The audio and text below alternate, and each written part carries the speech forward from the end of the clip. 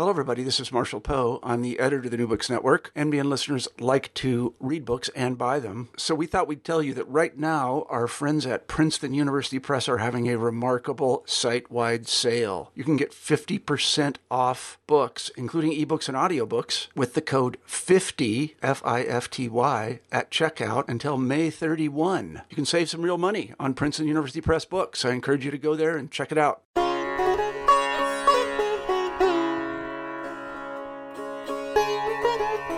Welcome back to the Hindu Studies channel of the New Books Network. I am your host, Dr. Raj Balkaran. You can find out about me and my research at rajbalkaran.com. And for today's podcast, we are interviewing Shyam Ranganathan. Shyam is faculty member of the Department of Philosophy and a research associate at the York Centre for Asian Research at York University in Toronto, Canada. And today we'll be talking about his book, Hinduism, A Contemporary Philosophical Investigation. Welcome to the channel, Shyam. Thanks, Raj. Happy to be here. I'm happy to have you. You have produced a fascinating study that we will dive into. But before we dive into the study, how about we dive a bit into the author and tell us a bit about yourself and what it is you do. Oh, okay. So I'm a philosopher primarily, and my areas of specialization are moral and political philosophy, translation theory. I used to think about that as largely an exercise in the philosophy of language. And so, I do count that as an area of specialization, but I think about that more now as part of a project in the philosophy of thought. I'm also an accidental South Asianist. I decided to take a little break from, what is conventional philosophy in the West, which is basically philosophy in the Western tradition, for an MA in South Asian Studies. And that really informed a lot of my thinking about philosophical problems in the Western tradition, and also gave me some pointers on how we might solve them. And so when I started, I guess, a lot of my research that I'm still doing today, it was when I got interested in this apparent problem of the missing moral philosophy from the Indian tradition. And that was something I noticed was really bizarre as a graduate student, that it wasn't just that, the big names or the common contributors to scholarship on Indian philosophy didn't talk about Indian ethics or moral philosophy, but there were these very famous pronouncements by people like Motilal that really there isn't really anything significant in the way of ethics or moral philosophy in the Indian tradition. And so I thought that was just bizarre, and it struck me as strange, given that my own education as a philosophy undergrad, I had the strangest experience where my own South Asian background came alive in my ethics and moral philosophy classes, where these kinds of basic questions of how you would evaluate the rightness or wrongness of an action were front and center, and I could in very broad strokes distinguish between deontological approaches that you would find in the Gita versus consequentialist approaches you would find amongst Buddhists and Jains, who seem to kind of take this kind of very austere virtue theoretic approach. And then when I contrasted how my background came alive in the ethics classes with my philosophy of religion classes, I felt like nothing that we were talking about in philosophy of religion made any sense of my parents and my family's background, or even what was kind of broadly relevant to South Asian religion. And so when I came upon this rather strange view in the literature that Indians weren't interested in ethics, it just started off this snowball of research. Well, the first question is why? Why would anybody come to think that? And the first thing I noticed was that how Indologists study Indian thought didn't resemble anything like what would happen in philosophy, where, as a philosophy student, you're encouraged to try and understand the theory of a thinker that would explain their controversial claims. So if you're going to study Kant, you have to try and understand Kant's theory of morality that would explain his use of the word morality. And you would do the same thing with, utilitarians. You would try to understand their theory that would influence entail their claims that they make about ethics. And then you would understand the topic as what they disagree about. But what I found in Indology was that authors and commentators would use their own outlook as a way of gauging what Indian thinkers were saying. So they would look on a case-to-case basis and then measure out claims about Dharma, not in terms of a background theory that was informing what the Indian thinker was saying, but in terms of their own beliefs. So, when the Buddhist uses the word Dharma for what the Indologist would think is just a constituent of reality, all of a sudden, the meaning there isn't ethics or morality, it's whatever the Indologist would have said. And so this struck me as bizarre. It was this kind of systematic displacement of Indian philosophical views with the kinds of views that contemporary Westernized thinkers would rather Indian thinkers said.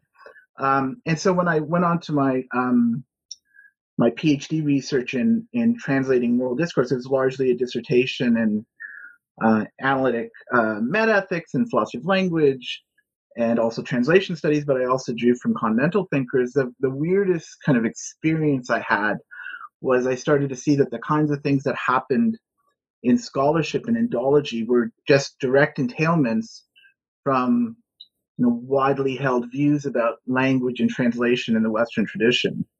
And one thing I started to learn, and it was a bit of news to me, was that everybody in the Western tradition just assumed that the content of your thought is linguistic meaning. But if you then hold this view, you're committed to understanding others in terms of the outlook encoded in your language.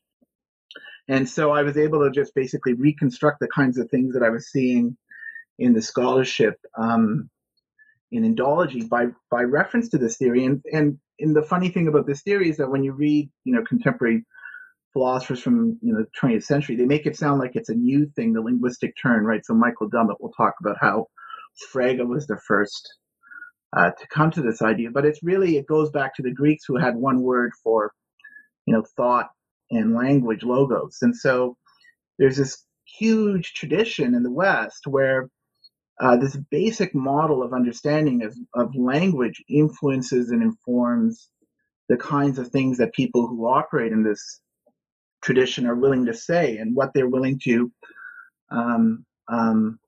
count as understanding. So I don't mean to be too long-winded. I'll stop talking shortly.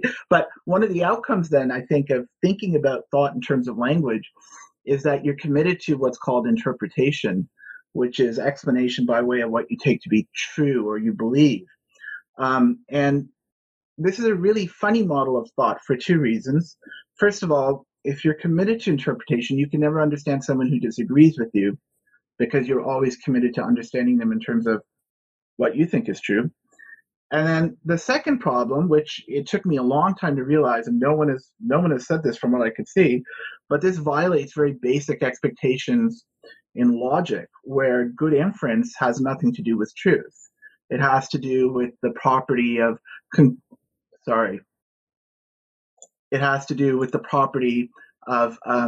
conclusions following from premises if they were true. That's very different than trying to understand a conclusion in terms of what you think is true, because good inferences might be comprised of premises that are false and a conclusion that's false, and you can have invalid inferences that are comprised entirely of true claims. So the emphasis on truth, or what you take to be true, is not only just kind of bizarre in terms of, it undermines your capacity to understand those we disagree with. It's just basically irrational. It's the kind of thing that if a student in a critical thinking class where it was to affirm, they would be quickly disabused of that by their critical thinking professor. But yet it's kind of the basic view of the Western tradition. And I think of, Indology as we understand it as this practice within the Western tradition that you have to understand, what Indian philosophers and thinkers were saying in terms of what they or we think is true. And so that kind of brought me to where I was when I was asked by Chad Meister to contribute to this series, and I was a little reluctant because what I had to say I thought was going to be a bit subversive, but that was basically where I was when I picked up this project.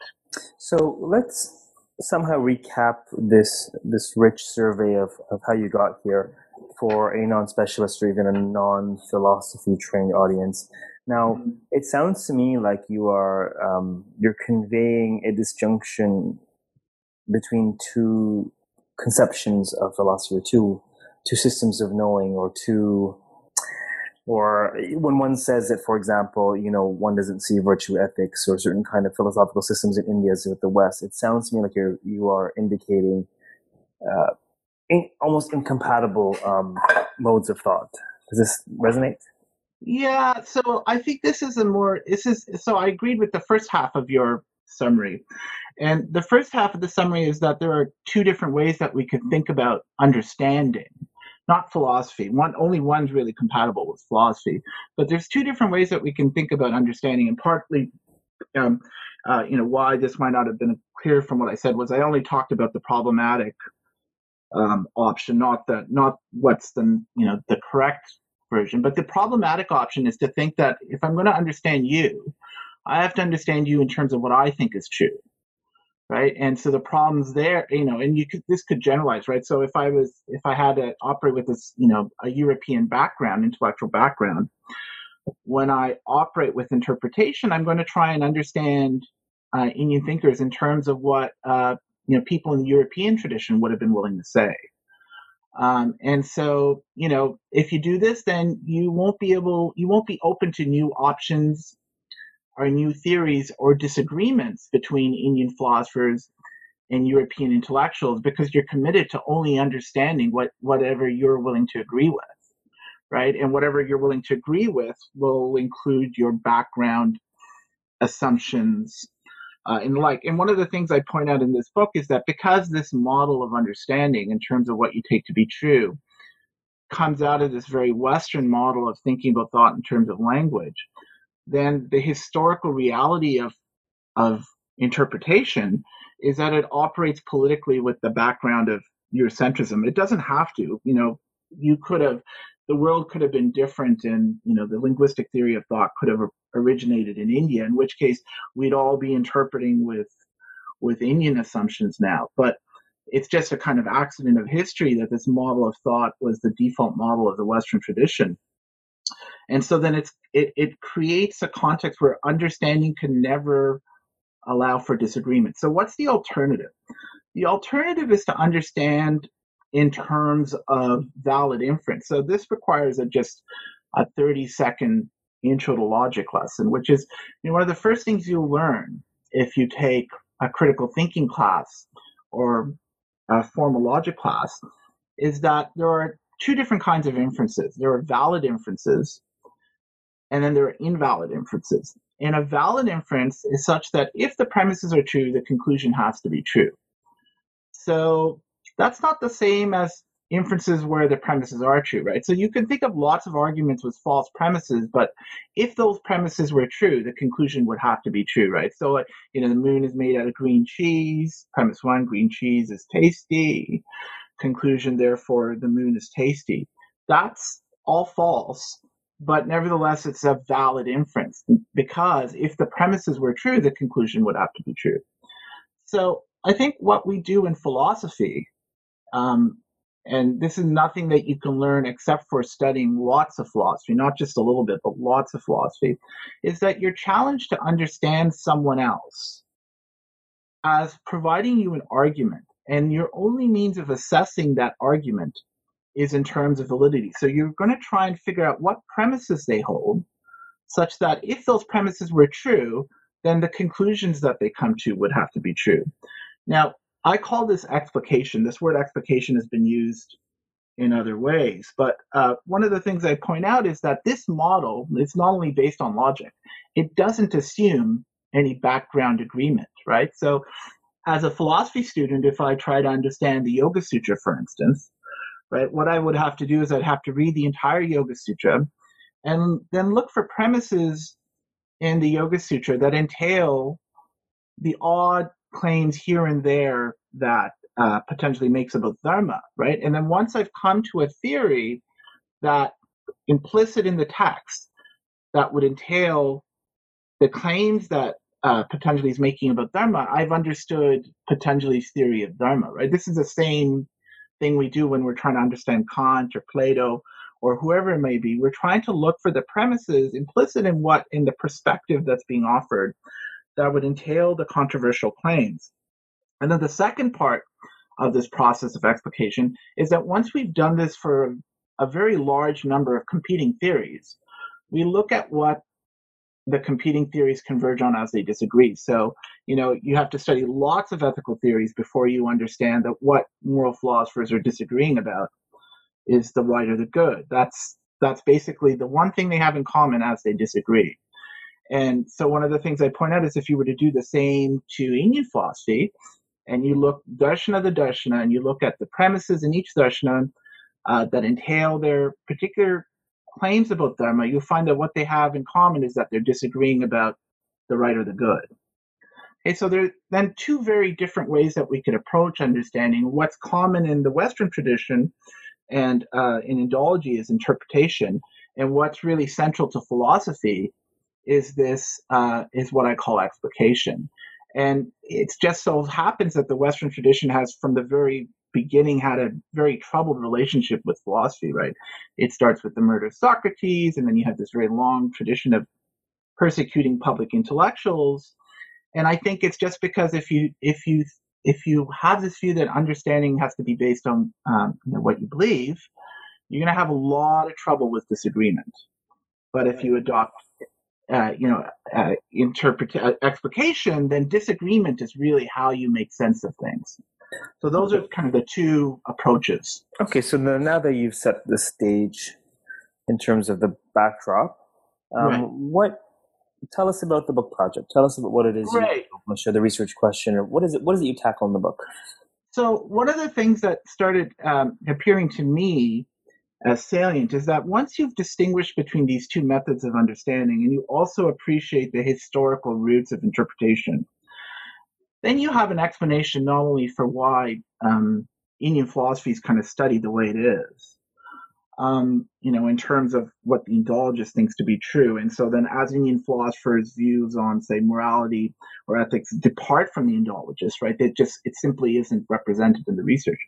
But you also have an explanation for something else, which is why anything in our world gets counted as religion, right? So, I think for students of South Asia, it's pretty obvious that, especially Hinduism, that for any stereotype you have about what is religious or what counts as, religious belief, you're going to find a South Asian or Hindu counterexample, right? So you can be a Hindu and an atheist, you can be a Hindu and a naturalist, right? The Sankhya Karka is this long exposition of a naturalist theory of the evolution of Prakriti, where even, mentality and personality comes out to be this kind of epiphenomenal result of complexity.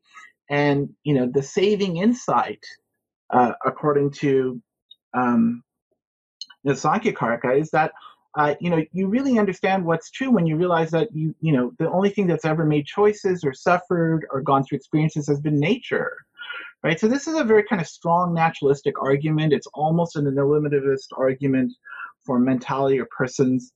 And if you ran into a European articulating this with no non-European roots, everybody would just say, oh, it's something like secular naturalism. But the moment it's a South Asian, historically, not drawing from the Western tradition, it becomes Hinduism. So, what accounts for this bizarre double standard where, a Western philosopher, say like Descartes or Plato, can talk about God, but that's secular philosophy. But the moment, a historical South Asian talks about naturalism or atheism, that's got to be religion. And this distinction between explication and interpretation answers that question. It says that, well, the reasons we distinguish between secular thought and religion is because if you assume interpretation and a Eurocentric background, then anything that isn't derivable from European literature is going to be mysterious difficult to explain. It's going to seem traditional and somehow kind of obstinately traditional in the face of not being overtly reasonable, right? In religion, the category of religion in our world is this box where everything that isn't derivable from European literature and is hence not interpretable by the beliefs of the European tradition gets put in. And this is why all the major world religions are not of European origin, right? They all have their origin outside. And so Hinduism is a kind of very late addition to this schematism where European literature is counted as secular, and then everything that's not interpretable by those standards is religion. Hinduism is it's one of the late arrivals on the scene, but it's, in a way, an extremely interesting version, because the context in which the category Hinduism is baptized, or its inaugural usage, is under British colonialism, and originally it was meant to just designate all indigenous Indian religion, to the exclusion of Islam. So it seems that that they wanted that the colonialists needed a way to kind of suss out what was indigenously South Asian. So I think that the category of Hinduism has this class membership rule of something like South Asian, no common founder.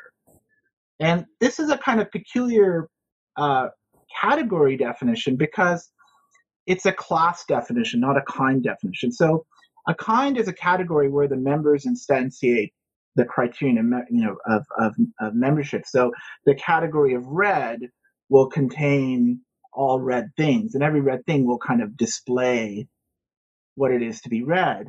But some categories are classes, like fruit salad, right? So the category fruit salad is a collection of fruits, of pieces of different fruit, and the pieces of fruit salad don't necessarily display this, right? So a piece of fruit salad could be a piece of orange, and a piece of orange does not display itself to be composed of different kinds of fruit, right? And I think the category definition of Hinduism, in that it's a class and not a kind, leaves it absolutely open as to what could possibly fall within the category of Hinduism. So knowing that something is Hindu tells you nothing about what it's committed to.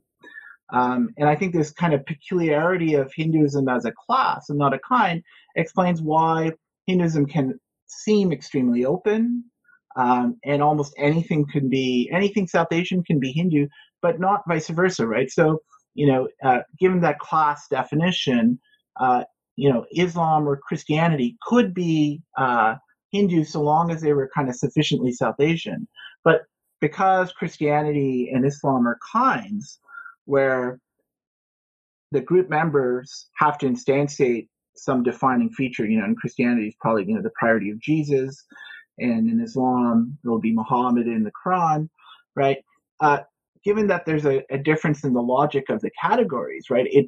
You're going to find that, say, you won't be allowed to be, say, first a Christian and then a Hindu, but it could work the other way.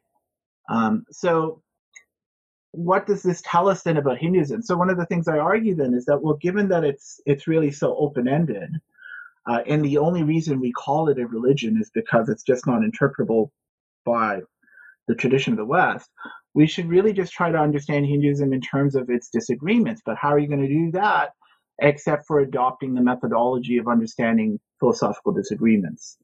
And if we do that, we find that the only reasonable way to represent Hinduism is in terms of what we converge on as we disagree in philosophy. And the only caveat I put in is that if we're going to do this, we should use South Asian resources to represent Hinduism. But the upside, though, is that if we can say something sensible about what we converge on when we disagree philosophically, we're not only saying something interesting about Hinduism, we're also saying something interesting about philosophy. So the notion that Hinduism is this catch-all umbrella for various Indian, South Asian practices that have accrued over millennia, this idea that it's more of a group of things than a thing. This resonates would you say there are no defining features to what we call Hinduism to this day?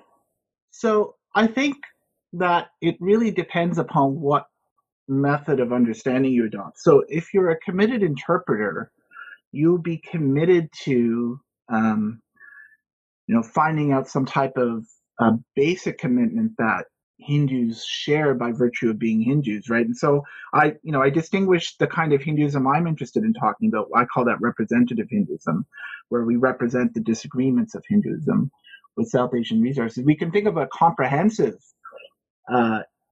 form of Hinduism where the author really stipulates or says, well, look, in order to be Hindu, you have to endorse X, Y, and Z. And the reason that anybody would engage in that kind of activity is that they're committed to this idea that good explanations have to be explanations in terms of what you take to be true. So if you're committed to that, I think you would be committed to finding something, or I think really making something up. Now, the reason why I think that you're forced to confabulate is that you're going to have to cherry pick, because you're going to have to decide what it is you think is central to Hinduism. And then you're going to have to, once you've done that, you're going to draw a line between the things you're willing to consider within and the things that fall outside of your view. And I think that's a very common approach. I think interpretation is such a basic practice in the world, in the westernized world, that people are really driven to that. And you can find extreme versions of this, in kind of nationalist projects. But you can also find, the idea that Hinduism is this very tolerant religion that's open to, all paths leading to the same goal. I think it's an attempt to find something central to Hinduism that Hindus are going to be committed to by virtue of being Hindus. So what I argue is that because this is really just a function of the methodology that we're already committed to, we should ask the question of which methodology is more reasonable to adopt. And since interpretation or explanation by way of what you take to be true just violates these very basic expectations of logic, I say, well, let's just think about what we find when we're open to disagreement, right? And so I think if you follow the approach that I recommend, you kind of walk away from that question of whether there's anything central to Hinduism, because you see the need, or the need to answer that question as a result of a bad methodology. But the upshot of, I think, is that if you account for Hinduism as this disagreement, you leave it open, which means that you can't easily draw boundaries, and you also have to give up trying to understand what Hindus believe by virtue of being Hindus. All right. Now that we are clear on the undergirding ideology of the book, what is your research question? What is the main thing you're probing? Well, I guess I'm probing the question of what does reasonable or rational research look like in a world where the West has already exerted this remarkable amount of imperialism. And that remarkable amount of imperialism, I think, is just reducible to a really wacky theory of thought, which says that thought is linguistic meaning. That's to confuse the thinkable with what's culturally encoded. And because that has a European history, as that theory of thought spreads and, the non-Western is divided up into, is parsed out as religious, etc., people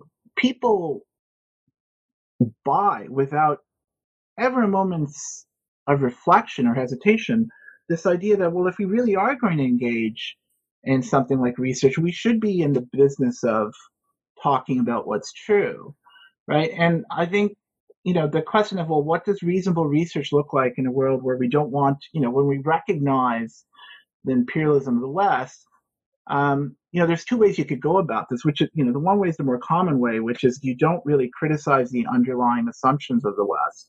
And when I talk about West in the book, I distinguish its orthographic distinction, right? There's kind of just a geographic fact of being Western, like I am now, small w West.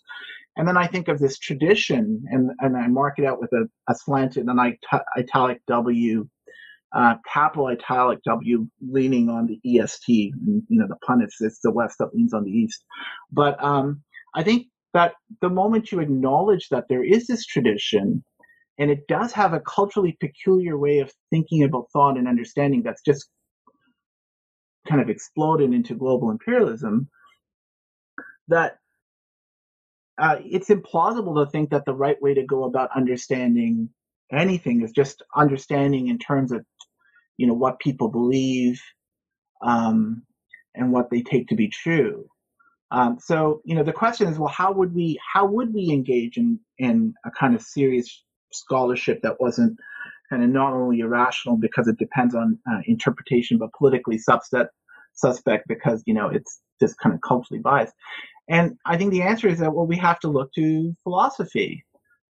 Philosophy is something that allows us to disagree, but I think one of the peculiar outcomes of this project for me was that when I started to understand Hinduism this way, the South Asian tradition became an alternative to the paradigm of the West, right? So whereas in the West you do have this pull towards belief and culture and language as the locus of thought and convergence, and so understanding then is about agreement, right? In South Asia, I found that the more I tried to understand philosophically the potential of this tradition, the more I saw it as a tradition that was just open to disagreement as the way we understand. And I have a bit more to say about that, but I'll stop at that.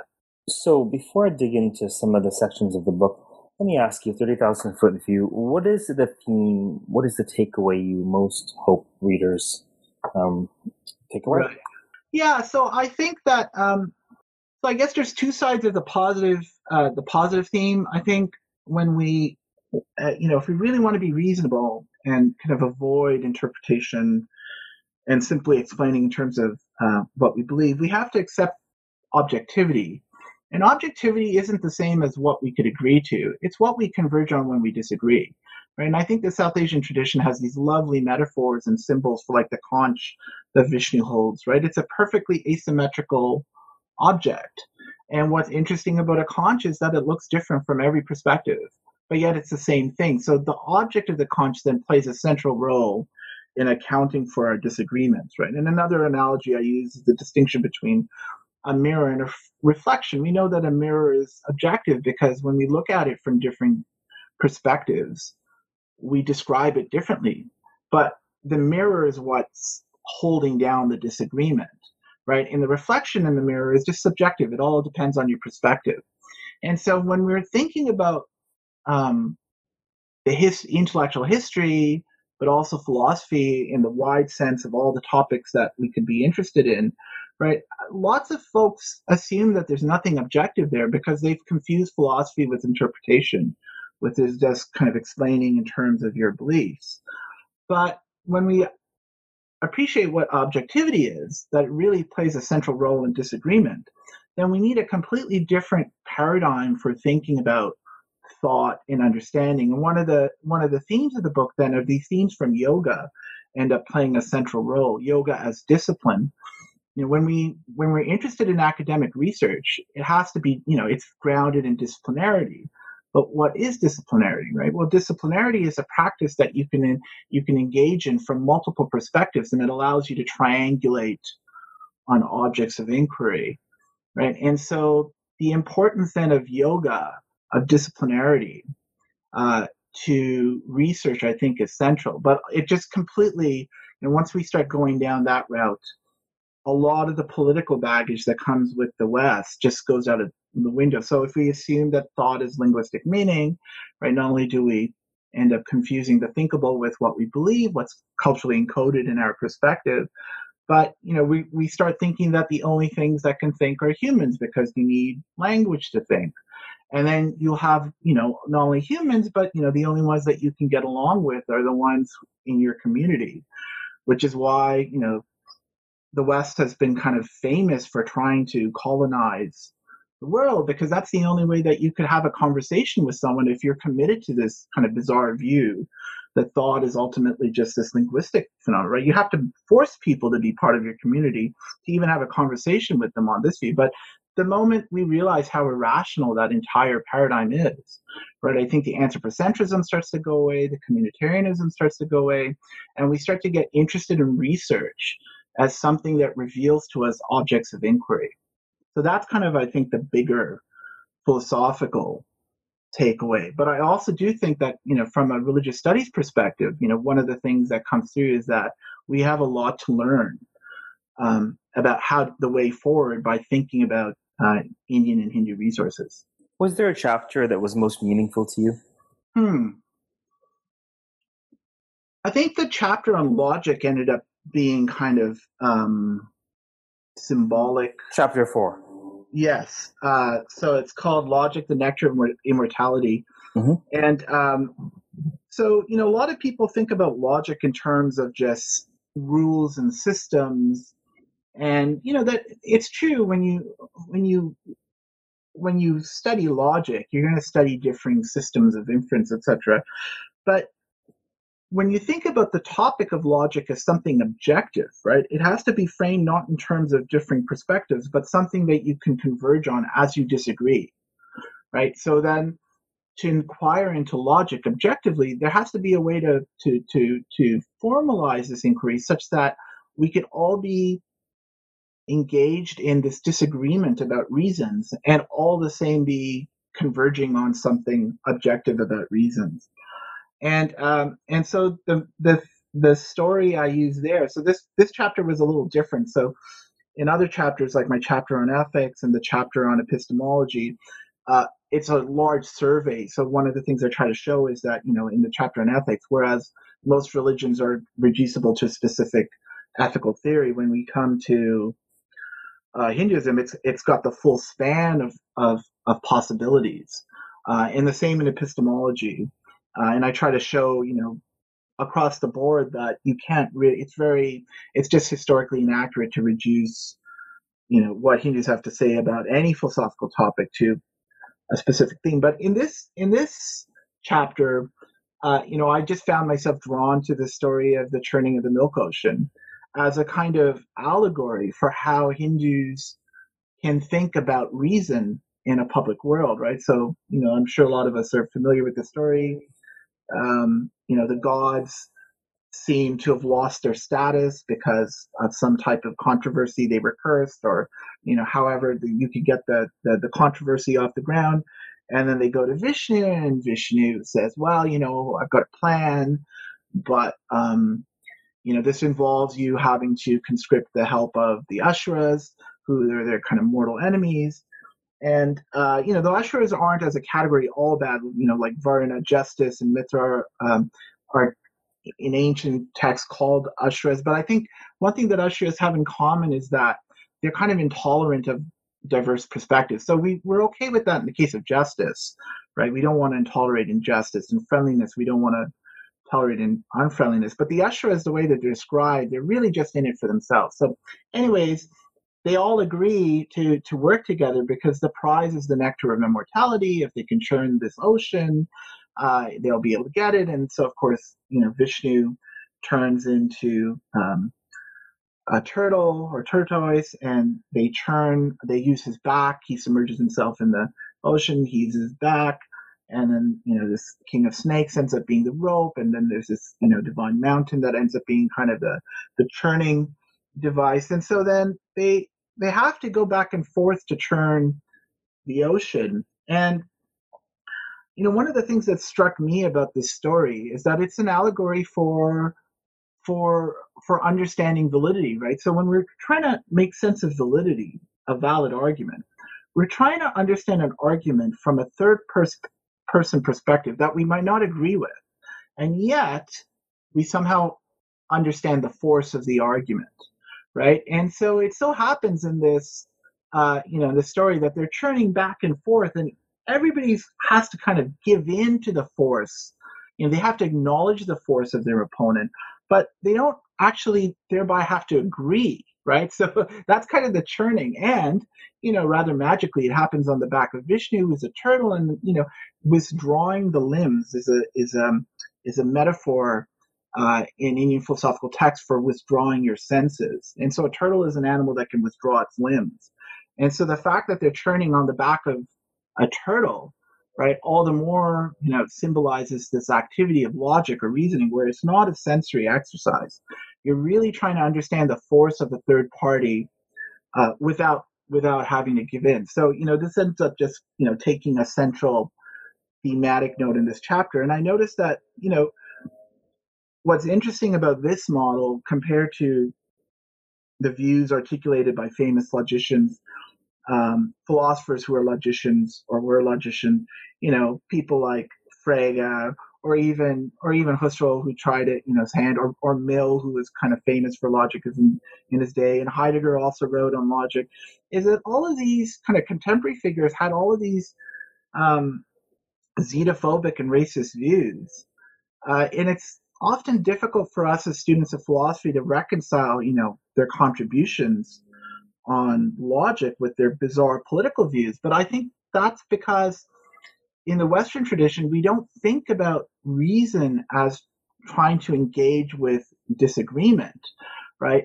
From the various earliest times, you find Plato talking about reason as the part of the soul that loves the truth.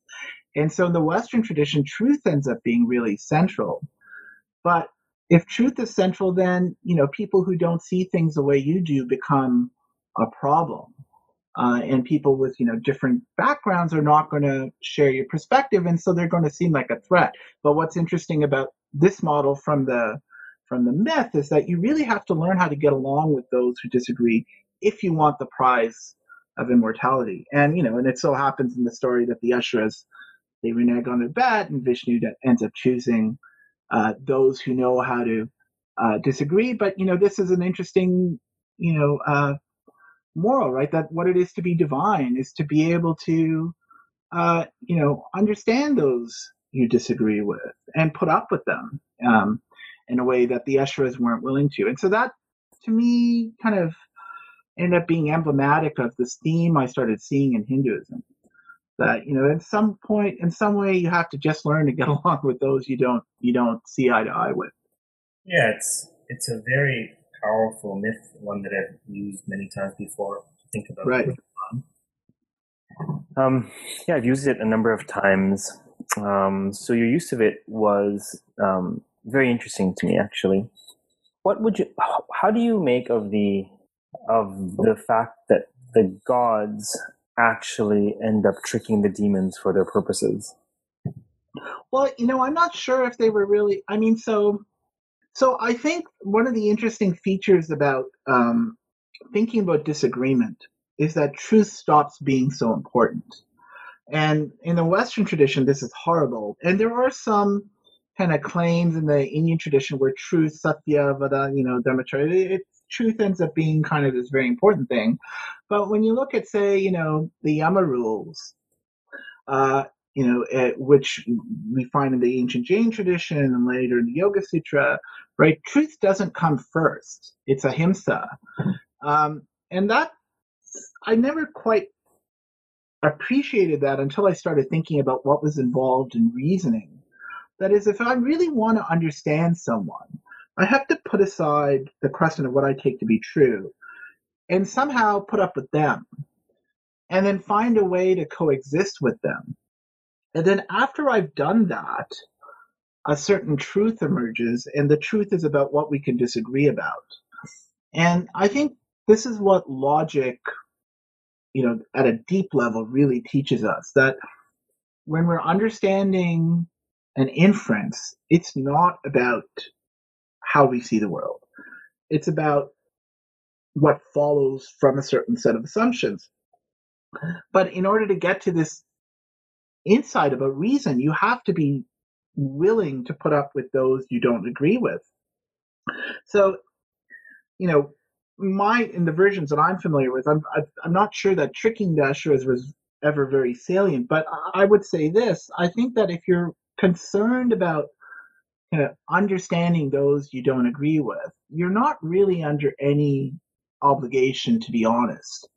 And this is a theme that comes out in other kind of Vaishnava stories where Krishna will just kind of lie, but for a good result.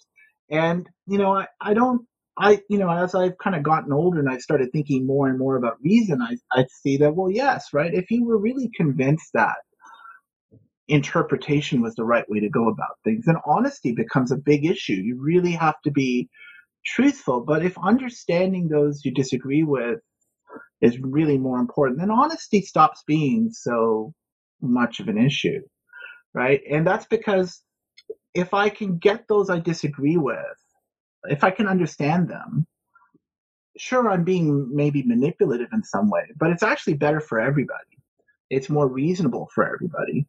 And the alternative is if I think that truth is really important, not only do I act kind of irrationally, because truth isn't really essential to being reasonable in any way, but I really end up prioritizing myself, right? I make myself and my perspectives are really the most important thing. It's a bizarre kind of ego trip. So I don't know. I tend to be rather unsympathetic with these kinds of instances of manipulation, where the goal is to allow for a diversity of perspectives. So the churning of the ocean myth, I've used a number of times in different contexts, both in workshops for continuing studies and for public consumption, and also in world religions, sort of teaching Hinduism contexts. It is an extraordinarily rich myth that it never ceases to amaze me the ways in which it can be interpreted, because it's one of these myths that encompass sort of the largest themes of life. Tell us, what are you working on now? What's the next step?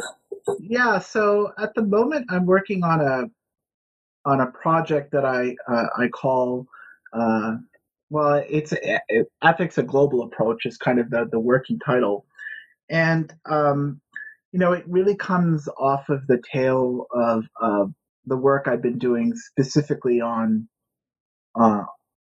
India, right? So prior to this book, I edited the Bloomsbury Research Handbook on Indian ethics, and there was another large project on Indian ethics I was involved in, and so now I'm kind of interested in formulating, an argument about thinking about disagreement as central to moral understanding. And so this is a lesson that I kind of draw from thinking about Hinduism, thinking about philosophy and what it is to understand others. And so I contrast it with, what I would call a parochial way of going about things, where you try to understand everything in terms of your perspective.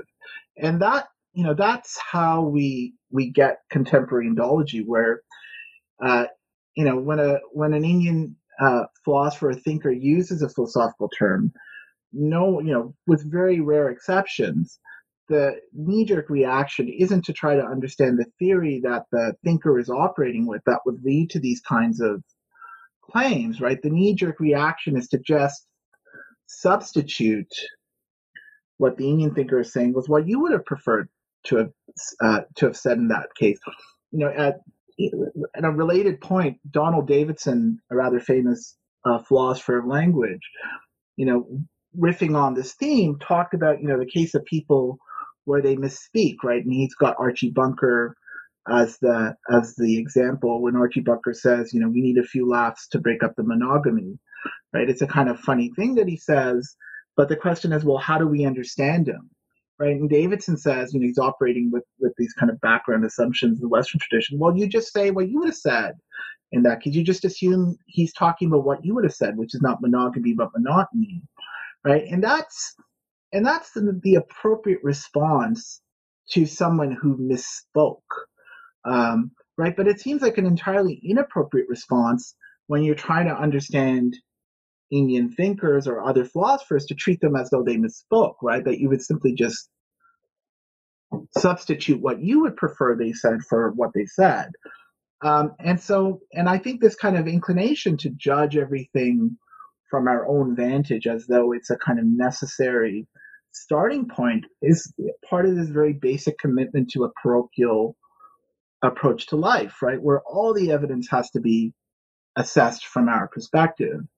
And so I'm interested in this idea that, well, why don't we just think about moral inquiry as the attempt to just understand disagreement? And so it's a project that draws from the European, the Chinese, and the Indian tradition equally, at least ideally. But the idea then would be that we would come to a way of thinking moral inquiry where we weren't assuming that our background was the kind of the unique or necessary starting point. And I think what will end up happening as I kind of pursue this question is that we'll end up with conclusions that are somewhat consonant with a yogic outlook, right? With an outlook where disciplinarity ends up being central, but we also have to allow for diversity of perspectives, and that objectivity, right? What we converge on as we disagree is a kind of fixed point in inquiry, and if we can treat that as somehow fixed, we'll have a way of understanding what's really true in these topics, and what's really true sheds light on the possibilities of disagreement and the values that we need. So that's what I'm working on at the moment. That sounds like very interesting research, and it seems that we have taken enough of your time for one day. Well, thank you so much. It's been a pleasure. We have been talking with Shyam Ranganathan from the Department of Philosophy at York University in Toronto on his 2018 Routledge publication, Hinduism, a Contemporary Philosophical Investigation. Thank you very much, Shyam. Thanks, Raj.